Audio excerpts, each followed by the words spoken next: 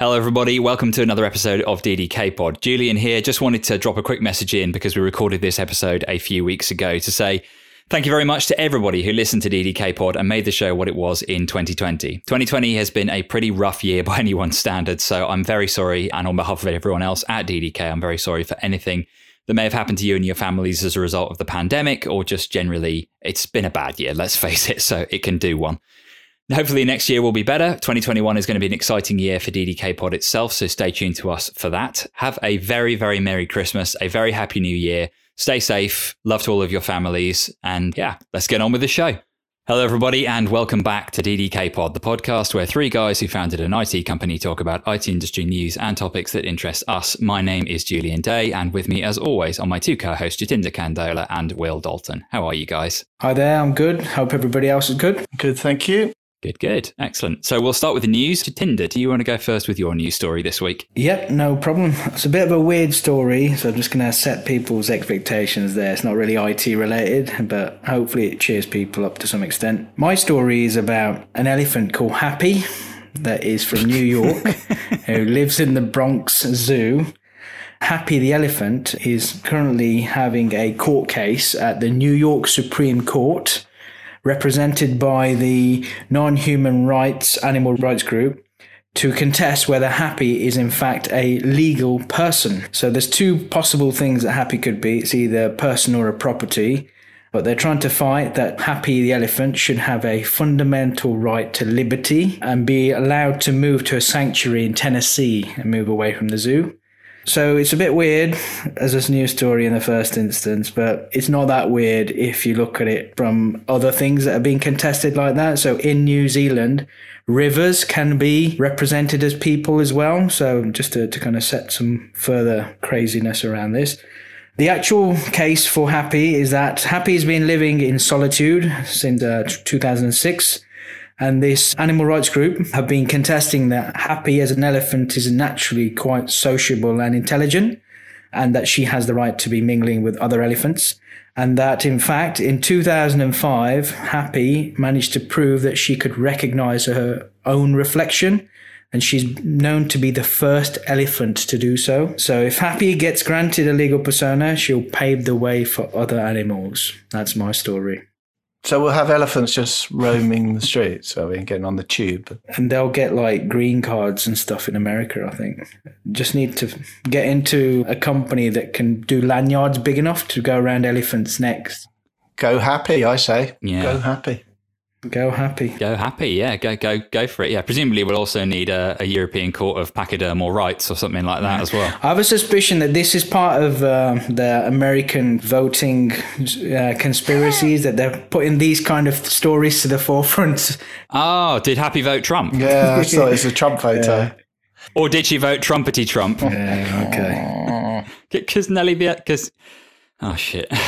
Move on. Yeah. So my news story has got nothing to do with elephants or anything like that. So it's the launch of a PlayStation 5 and Xbox Series X and Xbox Series S, I think. There are three new consoles out on the market. So Xbox Series S is a budget version, effectively, of the full fat version, which is the Series X.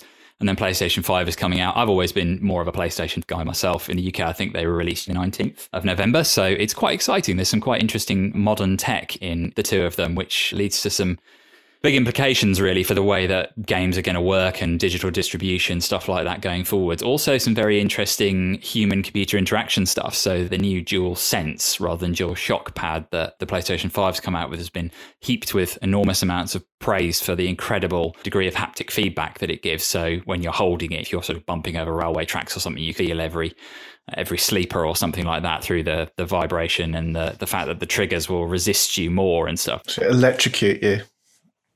Yeah, it doesn't go that far, I don't think, unless it's broken. Oh, shame. And you've got really cross and smacked it against the floor or something. Both are much more powerful. There's been much more of an emphasis around, rather than just sort of raw power, it's been much more of an emphasis around convenience, I guess, for the user. So backwards compatibility with older generations of game have become a huge deal.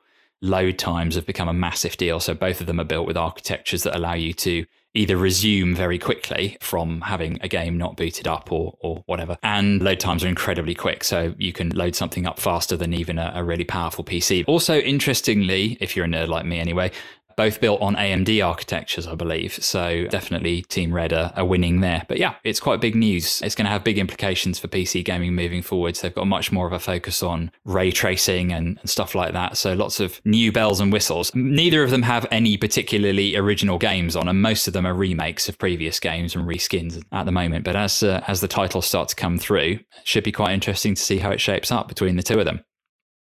What are you going to get then? I've always been PlayStation, to be honest. Ever since PlayStation 3. So you're getting that, yeah? Well, not yet, because there's not anything I want to play on it yet. I probably will eventually. But it's a step up, is it? It's a big step up. It's a step up in terms of power and processing and graphics. And Yeah. Like a huge shift in power. Orders of magnitude more powerful, built on much more modern architecture. Very clever tech inside it. Worth a read. Probably still not as up to date as a modern PC though. Every time there's a jump in console generation, because obviously consoles have a certain amount of power when they're released, and you're basically stuck with that amount for the life of the console, unless they do a mid-season refresh like they did with the PS4 Pro.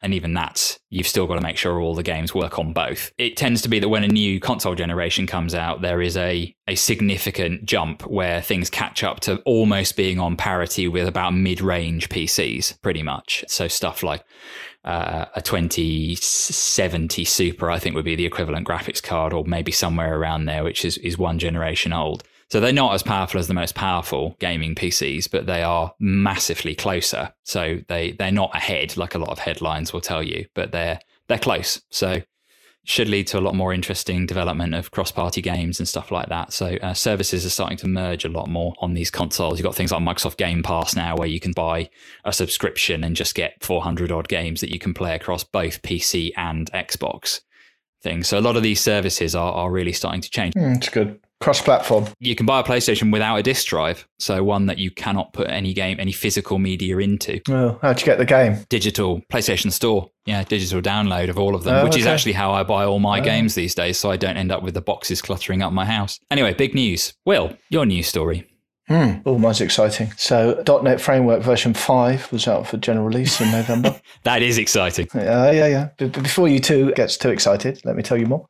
.NET Framework is what is behind the development of and powers the chatbot that's on our website. It basically provides all the gubbins to allow us or one to write software in a particular programming language and then to run it on a particular flavor of server or computer. In our case, that's the computer is in the cloud. .NET 5 is interesting as they are basing it totally on .NET Core, which is a cross-platform, and also open source, which is interesting for Microsoft.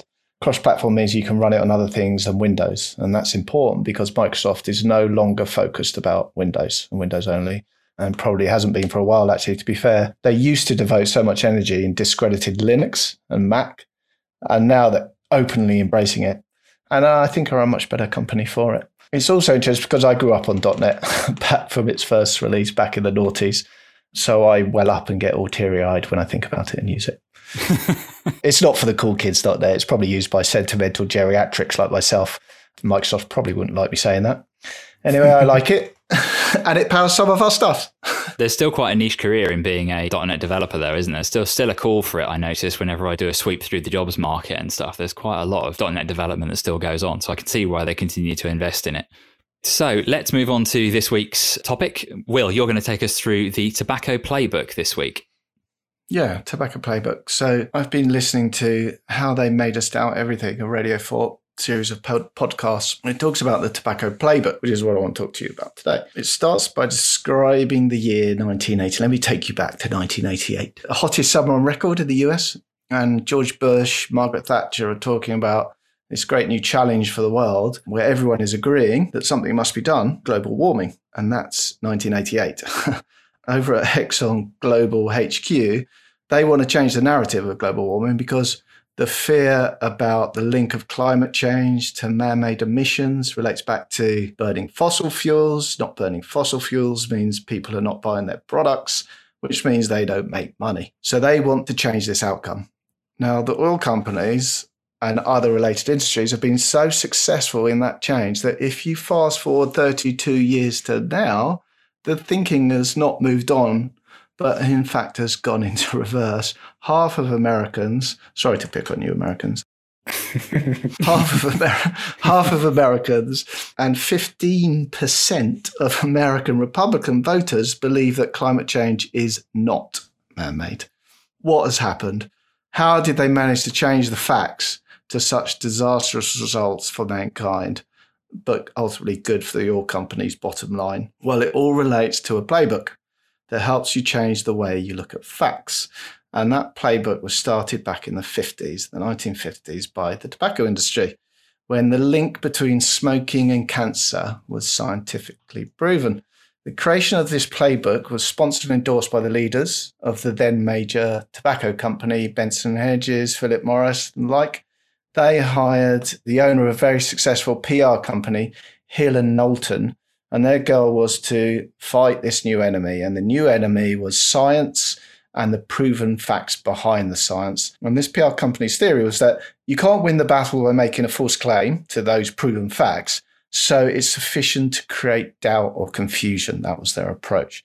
So they created a plan to create that doubt. And the ultimate purpose of the plan was to, one, delay the formal recognition of the facts for as long as possible, and two, delay any kind of regulation and legislation for as long as possible, to subsequently, obviously, sell as many cigarettes as possible for as long as possible. We're back into ethics again. We're totally back into ethics, totally.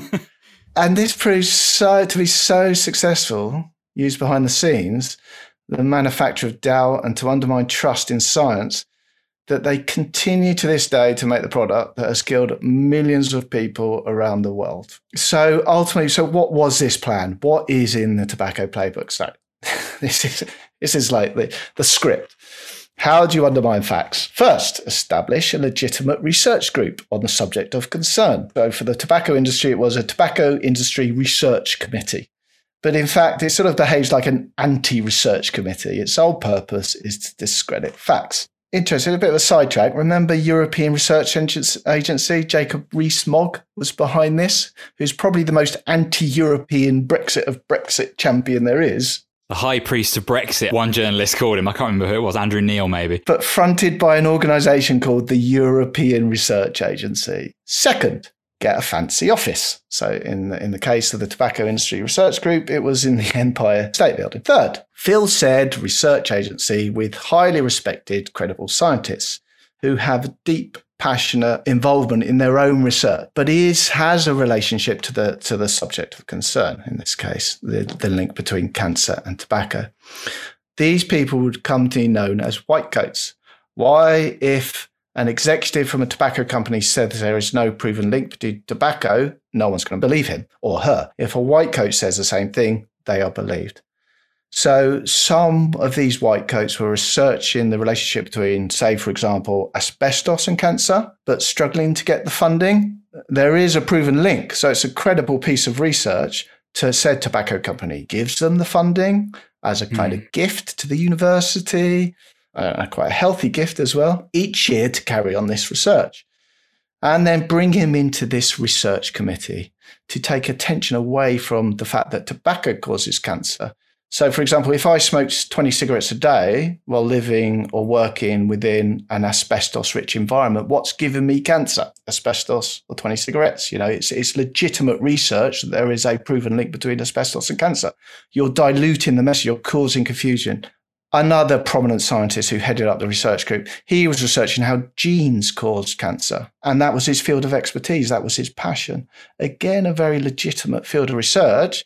And again, has proven links to cancer. So conversations about cigarettes causing cancer, he would bend the conversation to his point. Not everyone who smokes is a heavy smoker, but is there psychological makeup that makes them more susceptible to cancer? If I smoke 20 cigarettes a day, for example, while living or working... I think you mean physiological, don't you, rather than psychological? Physiological, I do apologize, yeah. If I smoke 20 cigarettes a day while living and working in an asbestos-rich environment, and I have that gene makeup that makes me susceptible to cancer, what is giving me cancer? Is it the cigarettes? Is it the asbestos?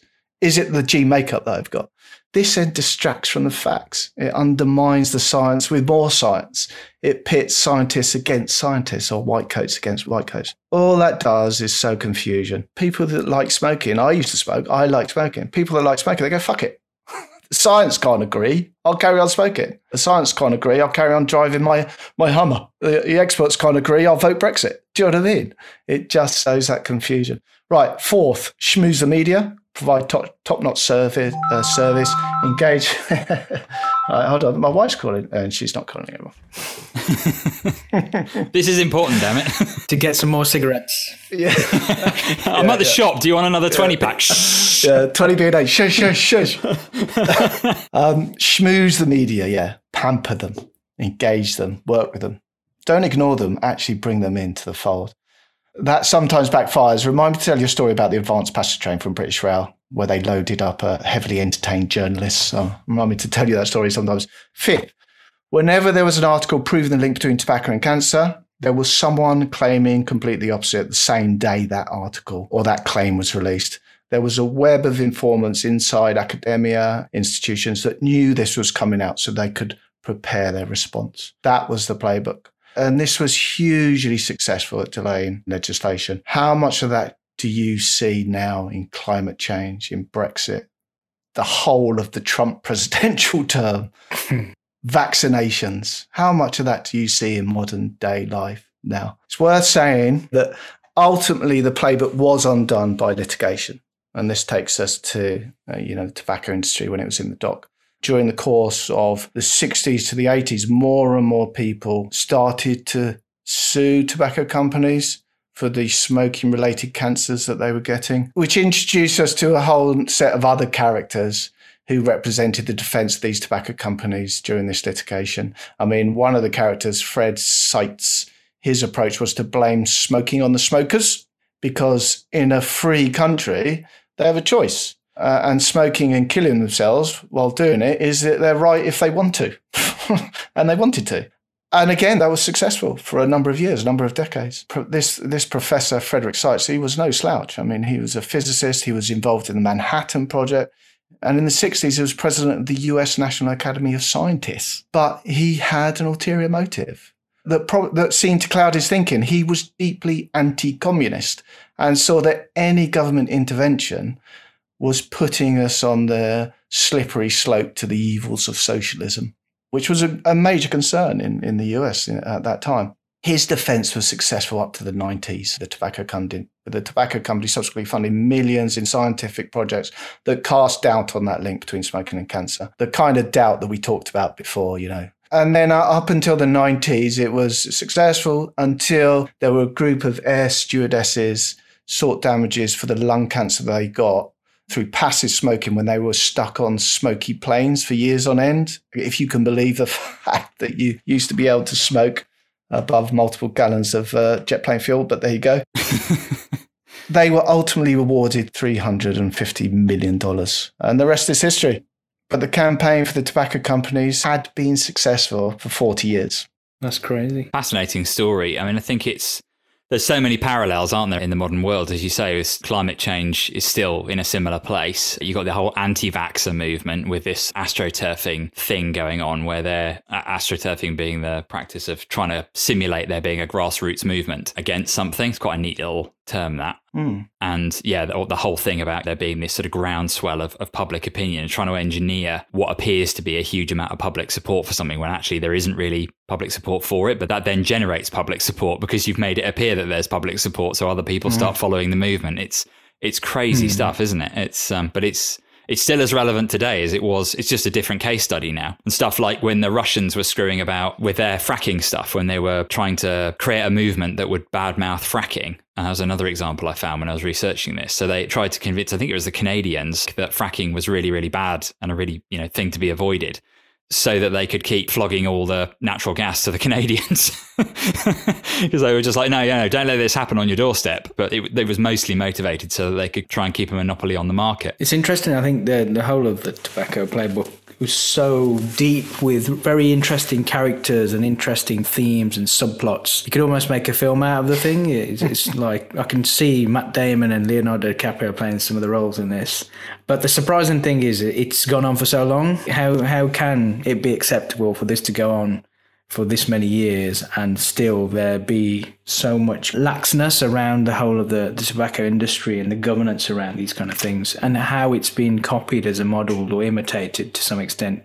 So successful, isn't it? Well, here's the question, though. Is it anymore? Because one thing that really struck me when I was reading about all of this is how the difference in COVID is that people don't like the white coats and they don't want to listen to them anymore. So it worked beautifully as a model for most things. I mean, you've only got to look at what happens when a white coat goes rogue. For example, the MRSA scandal, where somebody puts out some bogus research that links autism to the MRSA jab, and then everybody seizes on it because this guy's a scientist, and it gets blown out of all proportion, and it takes years to debunk it. And in that time, loads and loads of people have refused to vaccinate their kids, and it basically spawned the anti-vaccine movement. So still to this day, people are suspicious of vaccines when they shouldn't be, because this white coat effect was so powerful that it shaped the future of hundreds of thousands of people's, maybe millions of people's destinies. But now with COVID, you get these government advisors coming along, and people are leaping all over the scientists at the moment, going, why didn't they do more? Why didn't they know? Why didn't they, why are we in this mess? It's their fault. Well, no, because they're only working with what data they've got on this brand new virus. But people expect scientists to be akin to God. They just think they're omniscient. Yeah. And if scientists all of a sudden let the side down, I'm doing air quotes here, this isn't a visual medium, but they're kind of harangued now. If you're a white coat and you didn't get it right, it's like, well, hang on a minute, you're supposed to be magic. How come you didn't get this right? And I wonder whether the playbook would work now in a post-COVID world. I think the fundamental approach of the playbook about being able to go and create doubt and then undermine factual information, that is something that we see being recycled heavily all the time. Yeah. Such as the scandal with Cambridge Analytica and the American presidential elections. Yeah, I was just going to say that, actually. Look at what Trump's trying to do at the moment. I won the election, all these ballots are illegal, and then 70 million people or whatever it is are potentially going to believe him, even though it's demonstrably wrong. And also, just going back to a point that Will made around where they started to become successful cases around suing and trying to get money out of companies around the consequences of inhaling other people's smoke. I think there was a fashion at that point in America, predominantly in America, where it was easy to file a case against a big company and get lots of millions of dollars at that point. I think there's a few successful cases against McDonald's for people that had high cholesterol because they had been eating McDonald's for so long. They then somehow attributed it being the problem of McDonald's for not having properly informed them of the risks of eating a Big Mac once a day for the rest of your life or something.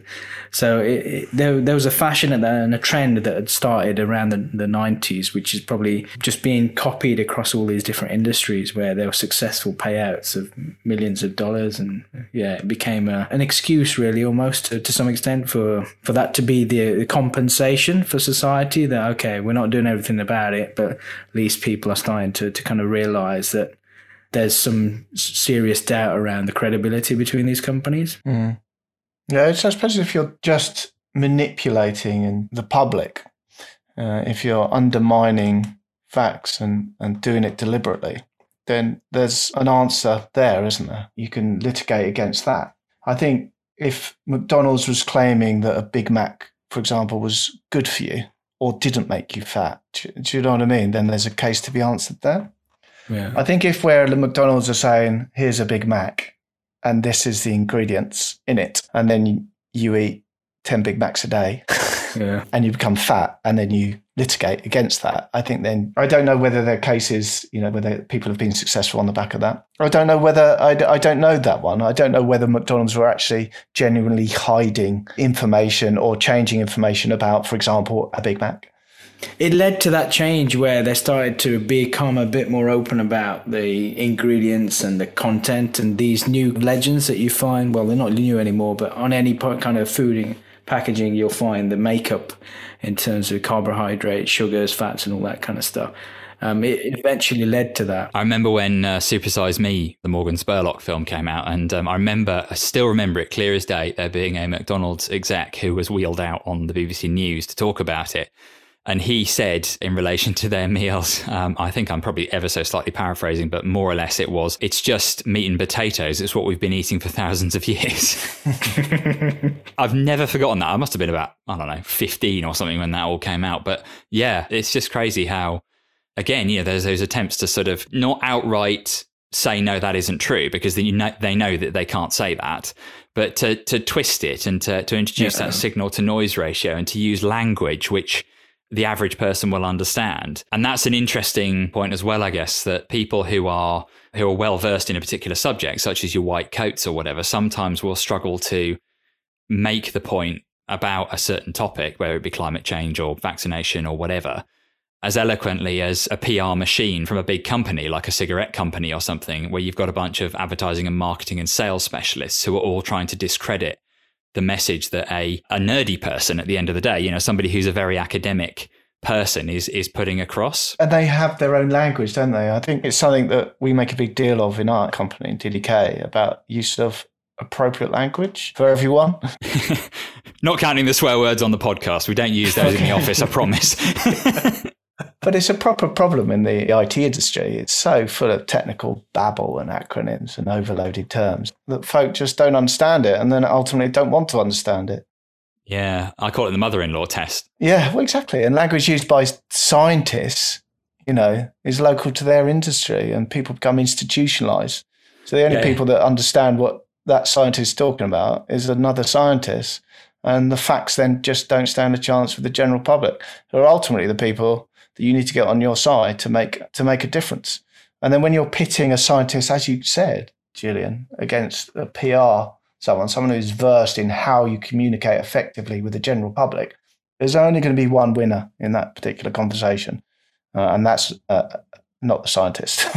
Or even worse, a politician, somebody whose entire career is about spinning stuff and persuading people, or lawyers as well, who ultimately are very good at advocating. That's their job, right? To sell a particular narrative to a jury or whatever. So once it goes to litigation, you get into that space where there's these sound bites that are much sexier than the people who actually know what they're talking about are capable of coming out with, potentially.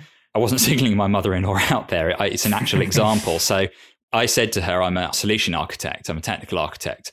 And she looked at me and said, don't architects design bridges? That's why I call it the mother-in-law test, because it's a perfect example. Proper ones do. Well, yes, indeed. Let's not get started on whether architect is the right term, but you know what I mean, right? So there's this whole thing around language and how powerful it is, and the ability to cajole and convince people is almost of higher value than the facts sometimes. And you've only got to look, again, I feel a little safer singling him out this week, given that he's lost the election, but you've only got to look at Trump, who has his own very unique style, but he's able to convince people of his alternative facts. And that is it's worth more in the minds of the people who want to listen to his narrative than the actual science, than what the white coats have to say. It's true. The message is worth more than the fact. Yeah, indeed. And it's very difficult to put objective measures and evaluations of scientific facts across to a public who are led by emotions, what they want to hear, and so on and so forth. You can't expect everybody to evaluate scientific evidence when they haven't been trained in the scientific method to understand and interpret that data in the correct way. That's the tricky bit. Well, maybe. Or is it up to the scientists to make sure that the general public understand what they're banging on about? I mean, it's up to us in our industry to make sure that we're communicating effectively and using the appropriate words and not diving down into technobabble, where we would just lose everyone. Yeah, I mean, that's the principle around which we founded DDK, isn't it? That's why we came together, because we think it is our responsibility to bridge that gap and make sure there isn't that sort of, what's the right word, semantic dissonance or something? There isn't a gap Dysentery. Yeah, the verbal diarrhea that we've all got. No, but we've founded a company around the idea that we don't want to do that, right? And a lot of people still do. I'll give you some of the words. So this is why we're still struggling to get the facts across now with climate change. And there's some of the words that scientists use.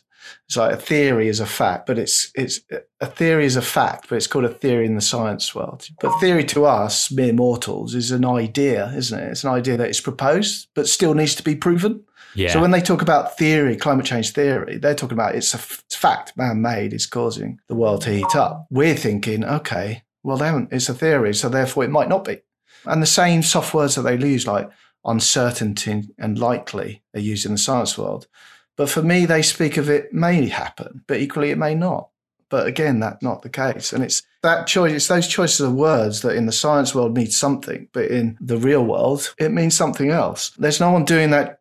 They're not doing the translation. There's no one else doing that translation. For something so important, you'd think they would try and get the message right. Yeah, we will have to leave that one there, chaps. Good chat, like that a lot. Let's move on to the recommendations section of the show. Tinder, do you want to go first this week?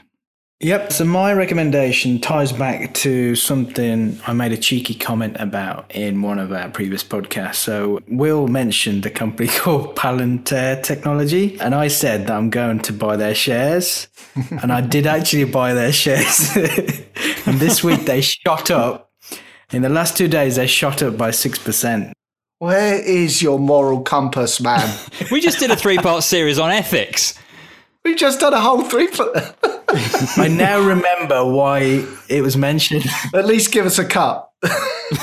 But yeah, so ARK Investments is a big company that's invested into Palantir Tech, and 6% in 2 days. So that's your recommendation, buy shares in Palantir, is it? I object to that. Wasn't what I was expecting you to come out quite with. Funny. Yeah. Will, do you want to try and drag us kicking and screaming back into some semblance of order? Not sure I can after that one.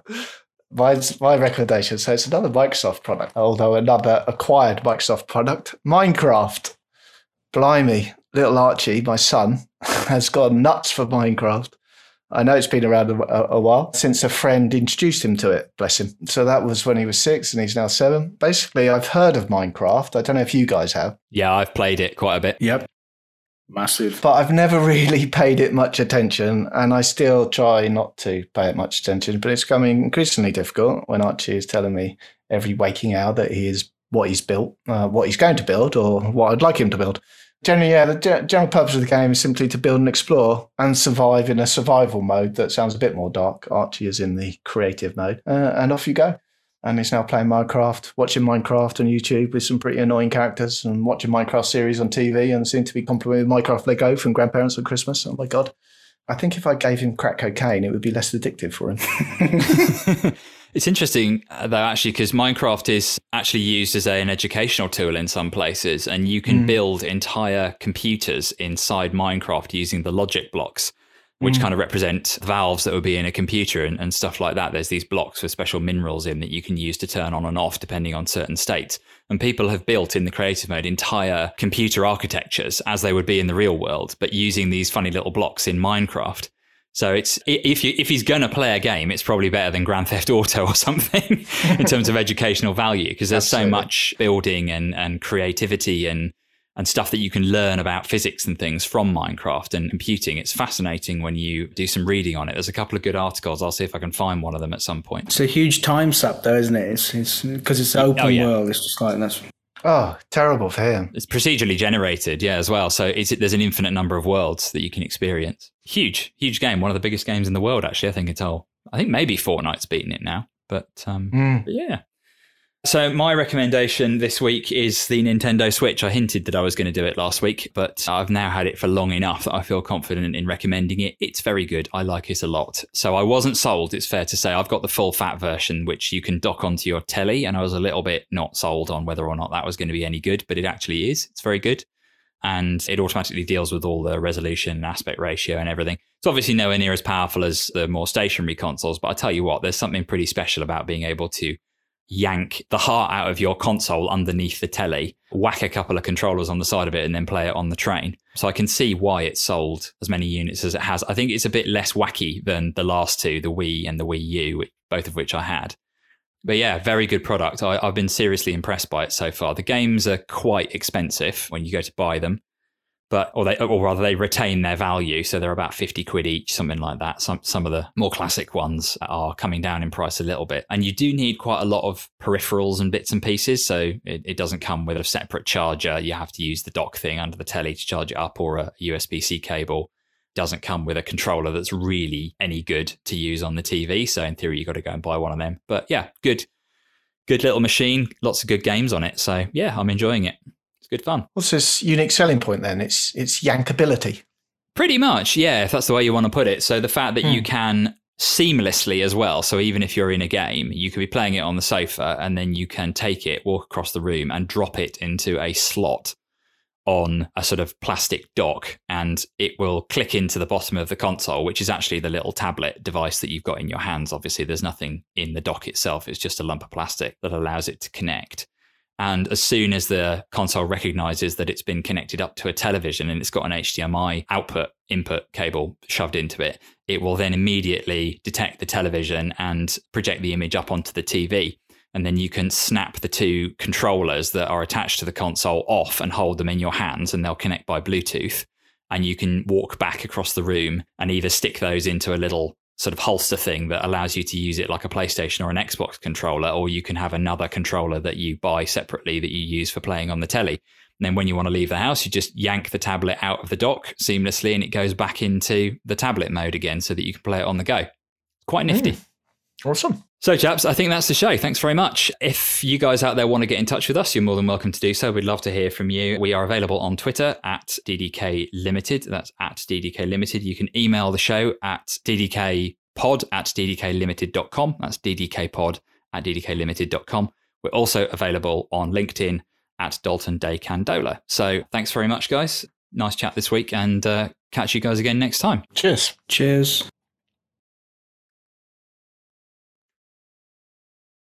I want some of that money from Palantir, JK.